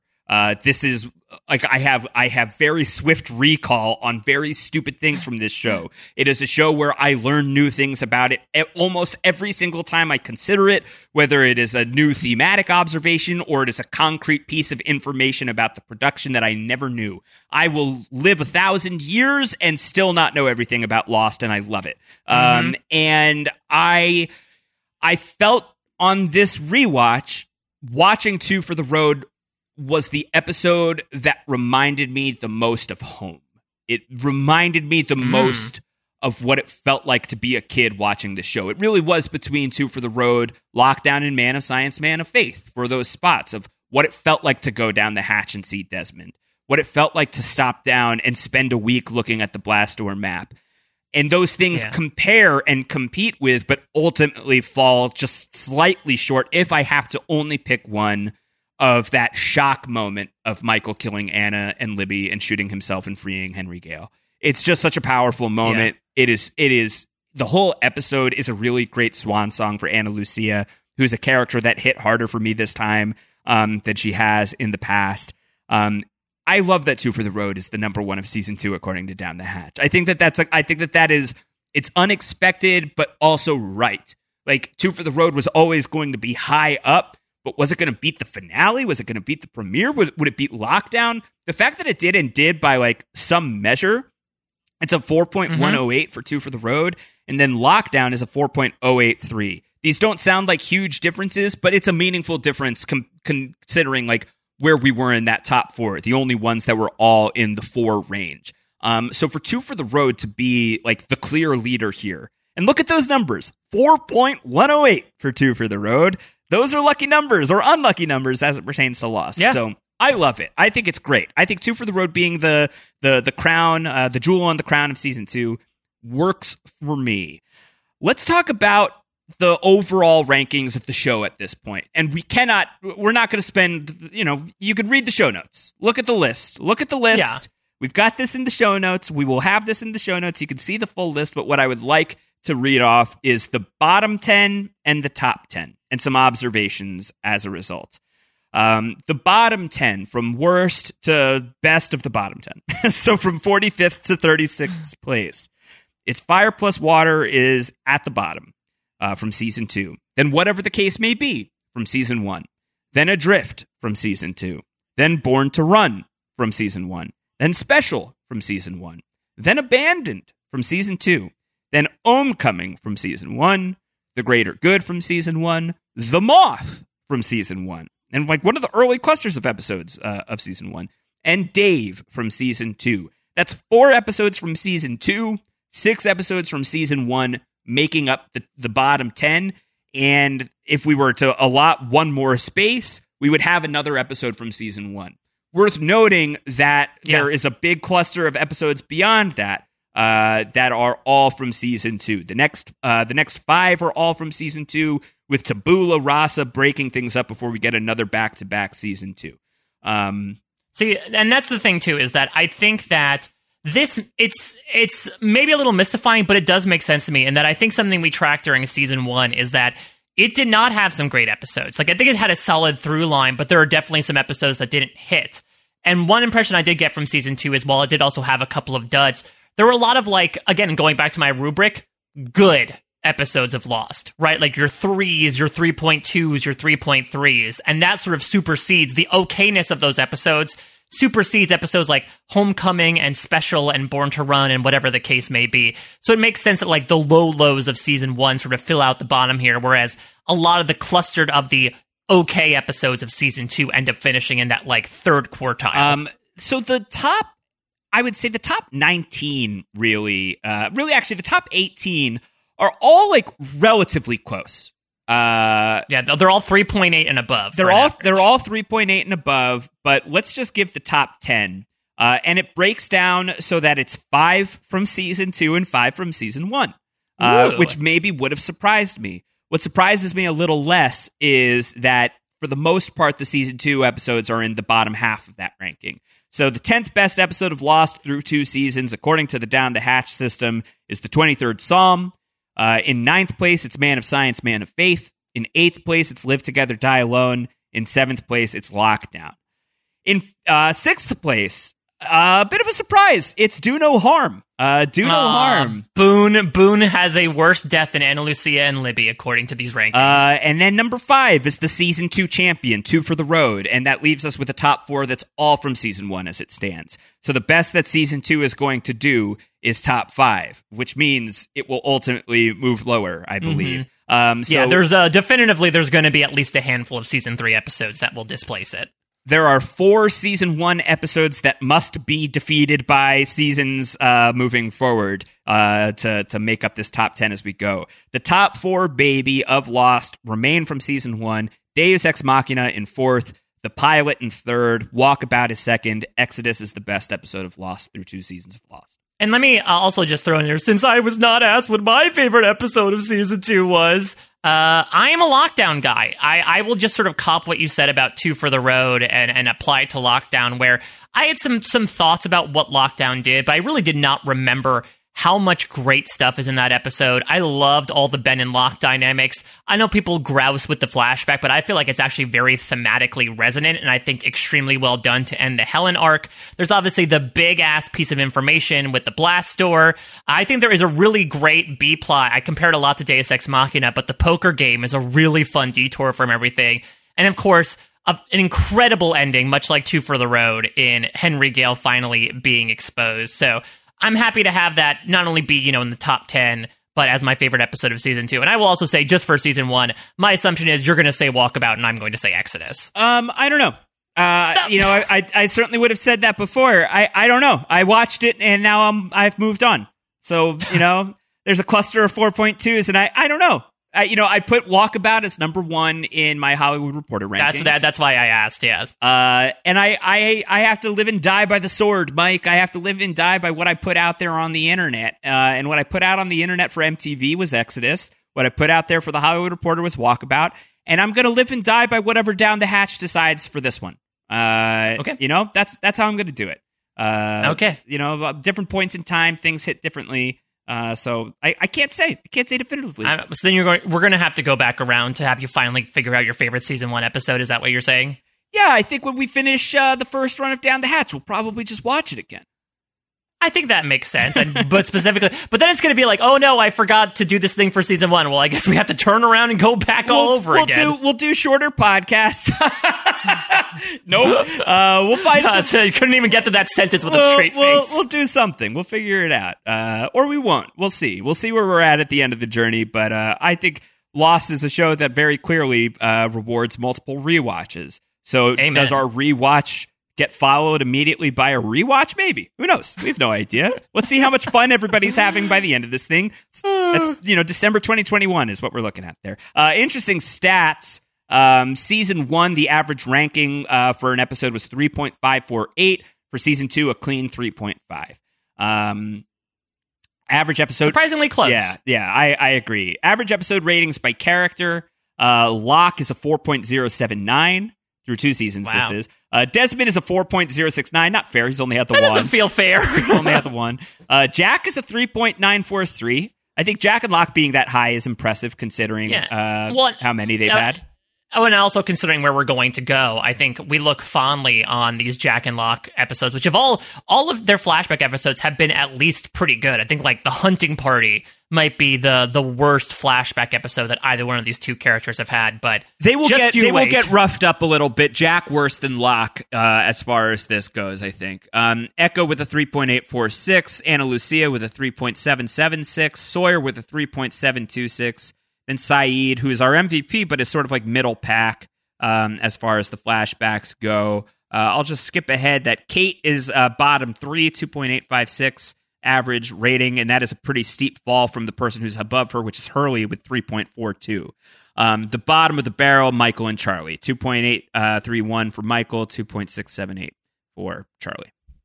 But I think Charlie will have I think his stock will definitely rise, at least from this perspective, and Kate's may fall further. So those are the episode rankings, Mike. As we start to close out, we asked the hatchlings for our best and worst takes of the season.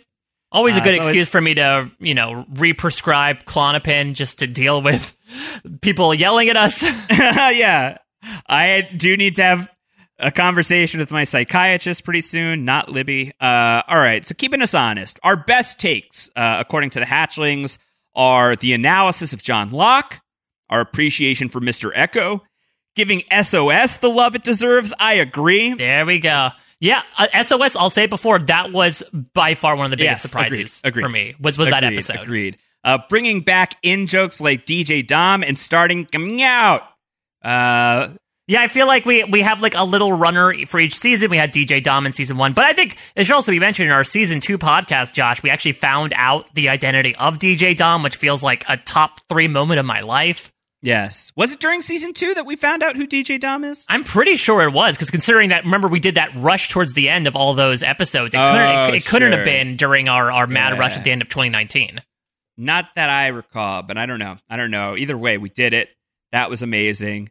And also, the best take is that we had the weirdest Brant Steele ever. Yes, and which I agree with that take. I did a podcast a few weeks after where I figured out a tattoo to get put on my body, and that was still not as high concept as what we attempted to do with the Lost endings. Okay, so some of our worst takes, according to the Hatchlings, are letting 2 murders slide. I think people thought we were too easy on Michael. Well, here's the thing that I will also say is that I feel like, we go back to the long con when I gave Anthony Cooper a demerit, even though he wasn't a part of the episode. Depending on how Ana Lucia and Libby show up in future episodes, I'm just going to say the door might be open for Michael to still earn negative points for killing them. That's all I'm going to say. A worst take was saying that The Long Con is a good episode. I think I graded it very high. I did. Yeah, I think if I didn't subscribe to the whatever happened rule, I think I would knock that lower than a 4.1. I think I'd give that like a 4 or a 3.9. But I'm leaving it on the field. I'm keeping it where it lies. Desmond and Charlie are psychically connected through a random drug. People think that's a shit take. I agree. Not a good take. Michael being a plant is a bad take. Oh my god, that was an amazing thing that we leaped upon. How he was able to be so surreptitiously hidden throughout the season. He's a plant. He's all plants in one. Screw you, dude. And then I think my favorite take of the worst takes is I'm always sad when the episode is over, no matter how long it is. Controversial take. Everyone thought that the Dave marrying time traveling Libby was controversial, so people either loved it or hated it. Everyone has an opinion about it, no matter what, which I guess is one of the purposes of a theory as well. Let's use this as our last little thing. What if season 3 was the end of Lost? We're looking ahead towards season 3 right now, Mike, and there's a world where season 3 was the end of Lost. Damon Lindelof did a recent interview where he talked in vivid detail about landing the plane, as it were, for Lost. And it's on Collider. It's worth reading. Lindelof. He also, I think this is on video as well. Damon Lindelof, one of my, I've said it before. If he wasn't a tremendous television creator, he would be a remarkable television critic. I just love the way that he talks about TV and storytelling. And he tells a great story about the journey to end Lost, that they were feeling the strain, strigoi of the flashbacks and feeling like they were spinning their wheels on certain things. And wanting to end the show actively. And they wanted to end it at 3. And they wanted to end it at 3 so badly that they almost left, that they were like geared up to go. And that they had a different writer who was going to be like groomed to be the new showrunner of the show until they were able to negotiate with ABC that they would have an ending for the show. ABC's starting point, Steve McPherson, who was the president, started with like, all right, you can end the show. If you think it's what's best for the show, then we have agreed that you can end it after 10 seasons. And Lindelof and Cuse were like, yeah, no, we were thinking more like 4. And not because they were hard negotiating, but because they actually had the Oceanic 6 story worked out to a degree. They felt like they could do the Oceanic 6 story in season 4 and wrap up the whole show in the 4th season. They eventually arrive at 6 seasons after some back and forth. What if Damon and Carlton got it right and ended things in season 3? Season 3 then suddenly becomes this like crazy propulsive thing, right? Like this shot out of a cannon season of television. I think it would have been bad. I think it would have been, I mean, people criticize season 6 for having to wrap things up so quickly. Imagine that without a lot of the mythology that was built out. They're not ready. They're not ready. I think that the pace that they've set with the show, the momentum that exists within the show, this is not a show at this moment in time where we've left in season 2 that comfortably comes in for a landing in a third season. Yeah, and I would also say, because if we're assuming that they would not change Live Together, Die Alone, knowing that the third season would be the last, I would not be surprised if at least one of those guys in the hatch doesn't die.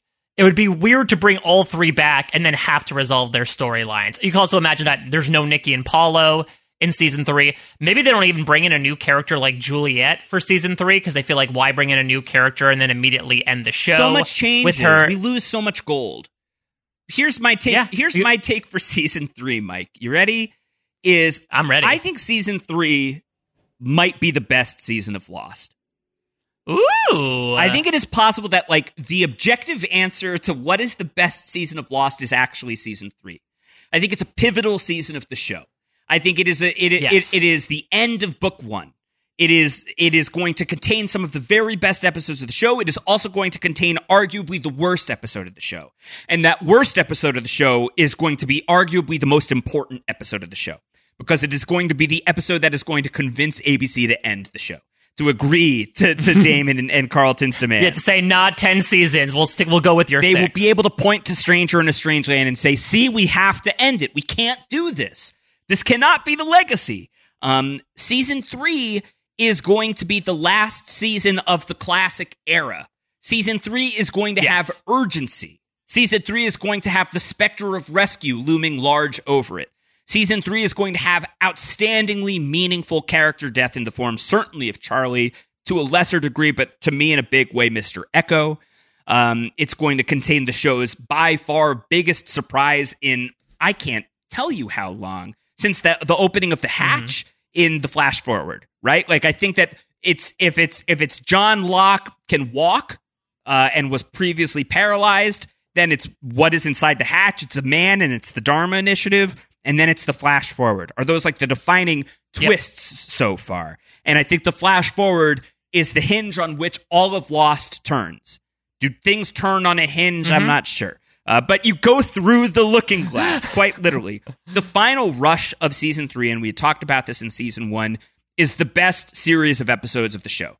From the brig through the end of season 3 is the best string of episodes. Those are all 4.2s. That's the brig, that's the man behind the curtain, that's greatest hits, that's through the looking glass. They are all 4.2 episodes of the show, at least for me. This is going to be our heaviest hitting Benjamin Linus season of Lost that we're about to talk about. You have to get through Hydra Island. And that's tough. But I think maybe it's not so tough when you think of the totality of the season. But I think that one of the things that I love the most about Lost is the thing that I love the most about John Locke, which is that it's flawed, which is that it's very human. It's the evaluation of this epic story with the humanity that's driving it, not just in front of the camera and in the context of the story, but behind the camera as well. Who's in the writer's room? Who's putting this shit together out there on the beach? That stuff is as powerful to the overall feeling of Lost to me as anything. Giacchino's work, even in Stranger in a Strange Land, and I can't wait to talk about it because we will play this as a sound, whether it's you or me who is in charge of the sounds that week. I will make sure this is on there. It's Stranger in a Strange Land ends with an all-time Giacchino music moment. It's got Oceans Apart, the Juliet theme, and it is gorgeous. It's staggering. It's stunning. So season 3 is an imperfect season of Lost that has some tough stuff that you have to get through in order to get into some of the goldiest gold of the show. I think that there is just something very raw and honest and classic and urgent and forward-pushing about season 3 that is the best of the best of the best of the best stuff. I think that season 3 is secretly the best season of Lost, is my hot take going into the show. Well, we'll see how the secrets are revealed. Because the other thing on top of that I think season 3, especially on the heels of season 2, because let's also think about the mentality of going into season 3 was people felt, maybe erroneously so, that they thought season 2 dropped the ball. It's the sophomore slump theory that, every great show that has a great first season has a subpar second season. I think the rankings show that we disagree with that. But I think season 3, they had a very experimental time bringing in a bunch of new characters for season 2 that they ended up killing off mostly. And then, the rest, Mr. Echo ends up getting killed off 5 episodes into season 3, and Bernard sort of gets pushed into the background. He's in a little bit of season 3, but he doesn't get a flashback episode again. But the characters that get really brought in and fleshed out in season 3 is redonkulous. And I would say probably the strongest group of new characters that we see in the show. We get Juliet, who I think Juliet's going to be swimming in MVP points. I hope so. By the end of season 3, at least. I think she's an incredible character, and she's such a fun way to introduce the different shades that the others can bring. As you mentioned, we finally get to discover Benjamin Linus, not Henry Gale, who Ben Linus is as a leader, and to watch him go from the great and mighty Oz to finding out his backstory to having his plans fall apart and he's beaten and bloodied as Jack makes the phone call on the transceiver is great. Richard Alpert, who we have discussed many times, we are finally going to meet. It's a little crazy that still Richard Alpert, who has his own, one of the best episodes in general of Lost, if not season 6 outright, has not been introduced yet, a la Desmond. We get random little throwaway characters like Mikhail, the man who my hot take going in is that he dies in Enter 7-7, and he is the smoke monster the rest of the season. We will put a pin on that. We get Carl, but with Carl we get Alex, who has appeared a couple times in season 2, but gets built out a lot. There's a lot of audaciousness in season 3, and much like season 1, I think a lot of our enjoyment was also derived from what was going on in the process behind the scenes as well. And you shed a bit of light of it there in the point about Damon and Carlton's initial pitch to have Lost be a 3-season arc. But I think what will help sort of guide us along the first 6 episodes through, Jack yelling, "Run, damn it, Kate, run," is going to be looking at what they were attempting to do in these first few episodes and how that resonates both on screen and what happened off screen with the show's ultimate decision to be like, okay, let's start to gear up towards this end game and figure out exactly what they're doing. I am extremely excited for season 3. I'm so pumped up. I've been really excited to get here. I love this season so much. I know best season of Lost is a hot take, and also because I will also say season 5 is secretly the best season of Lost. So my takes are basically invalid. But I think this is it's so Lost this season. Season 3 of Lost is so Lost, if that makes sense. No, it gets lost and it finds its way. It finds its purpose. Yes. It's just it is like a distillation. If you can distill Lost into a nectar that's drinkable, that is season 3 for me. So I'm so pumped for it. I love the warts of this season. The Nikki and Paolo stuff, I cannot wait to talk about that. And the admission of failure that is Expose. And the pure catharsis from both a creator and a fan perspective in the way they literally bury those characters is one of the most fascinating meta moments I've ever seen on television. It is a perfect episode of TV, is Expose. Expose is perfect. It is glorious. It is the best mea culpa in TV history that I have encountered. As far as an episode is literally an apology letter. It's so fun. I'm so hyped. It sucks that we gotta wait another additional week. But I gotta get a bag placed over my head and move to a different location before we get back together to talk Lost. Yes, but we gotta pump the brakes on it. We're gonna get to season 3 in 2 weeks. Next week, I'm gonna be back with John Krause plus a special guest to talk about the literary references from season 2 of Lost. We'll talk about the ARG, the alternate reality game. We're gonna hear about Bad Twin. I think it'll be a very fun show. So one bonus show coming next week, and then the season 3 premiere is going to be coming out on July 24th. It's just exciting times here on Down the Hatch. Yeah, and, it's crazy to think about, wow, I can't believe, it took us so long to get through season 2. Season 3 has the same, one less episode, right? It's 23 instead of 24. So we're going to be spending a similar amount of time. I think, actually, Through the Looking Glass is either going to be, ending right on or right near the end of 2020. So this is basically going to be Down the Hatch for the rest of the year, and I'm extremely happy. It is for that. The rest of 2020. Whatever else comes, we'll be here. There'll always be season 3 of Lost. We'll be here. We're going to be here, and we're going to be talking about a season. Whether or not you agree that season 3 is an elite season of the show, I think if you listen to Down the Hatch and you've made it through 2 full seasons of this show along the ride that Mike and I have been on for getting very close to a full year at this point, then hopefully it means that you are taking away some of the joy that we clearly have talking about this show and just talking to each other and getting to spend a week with each other, like a couple hours every week with each other as friends. Hopefully we are your friends in your ears, and hopefully the joy that we are feeling and just the humanity that we are feeling when the world is terrible, we are feeling that too. Helping you feel less alone, helping you feel less crazy, whatever else is going to come here in this shitty year that has been 2020, this insanely challenging year that has been 2020, this transformational year, this transformative year in many ways in 2020. We're going to be here talking about a season that excites the hell out of both of us. So I think I think that the podcast is going to be lit for the next several months, and I'm very pumped about that because I'm going to need that. And if you're going to need that too, then hopefully that energy is going to translate to all of you. We will be back very soon with more Down the Hatch. Subscribe to the podcast if you have not done so already, though I imagine you have. Send us your feedback. Down the Hatch at postshowrecaps.com is the best way to get in touch, but you can also tweet at us at postshowrecaps, at Round Howard, at a Mike Bloom type. We'll be back next week with the Lost Season 2 book club, and we'll be back on July 24th with the Lost Season 3 premiere recap. Until then, everybody, take care. Bye-bye. 4, 8, 15, 16, 22, 42, 4, 8, 15, 16, 22, 42, 4, 8, 15, 16, 22, 42, 4, 8, 15, 16, 22, 42, 4, 8, 15, 16,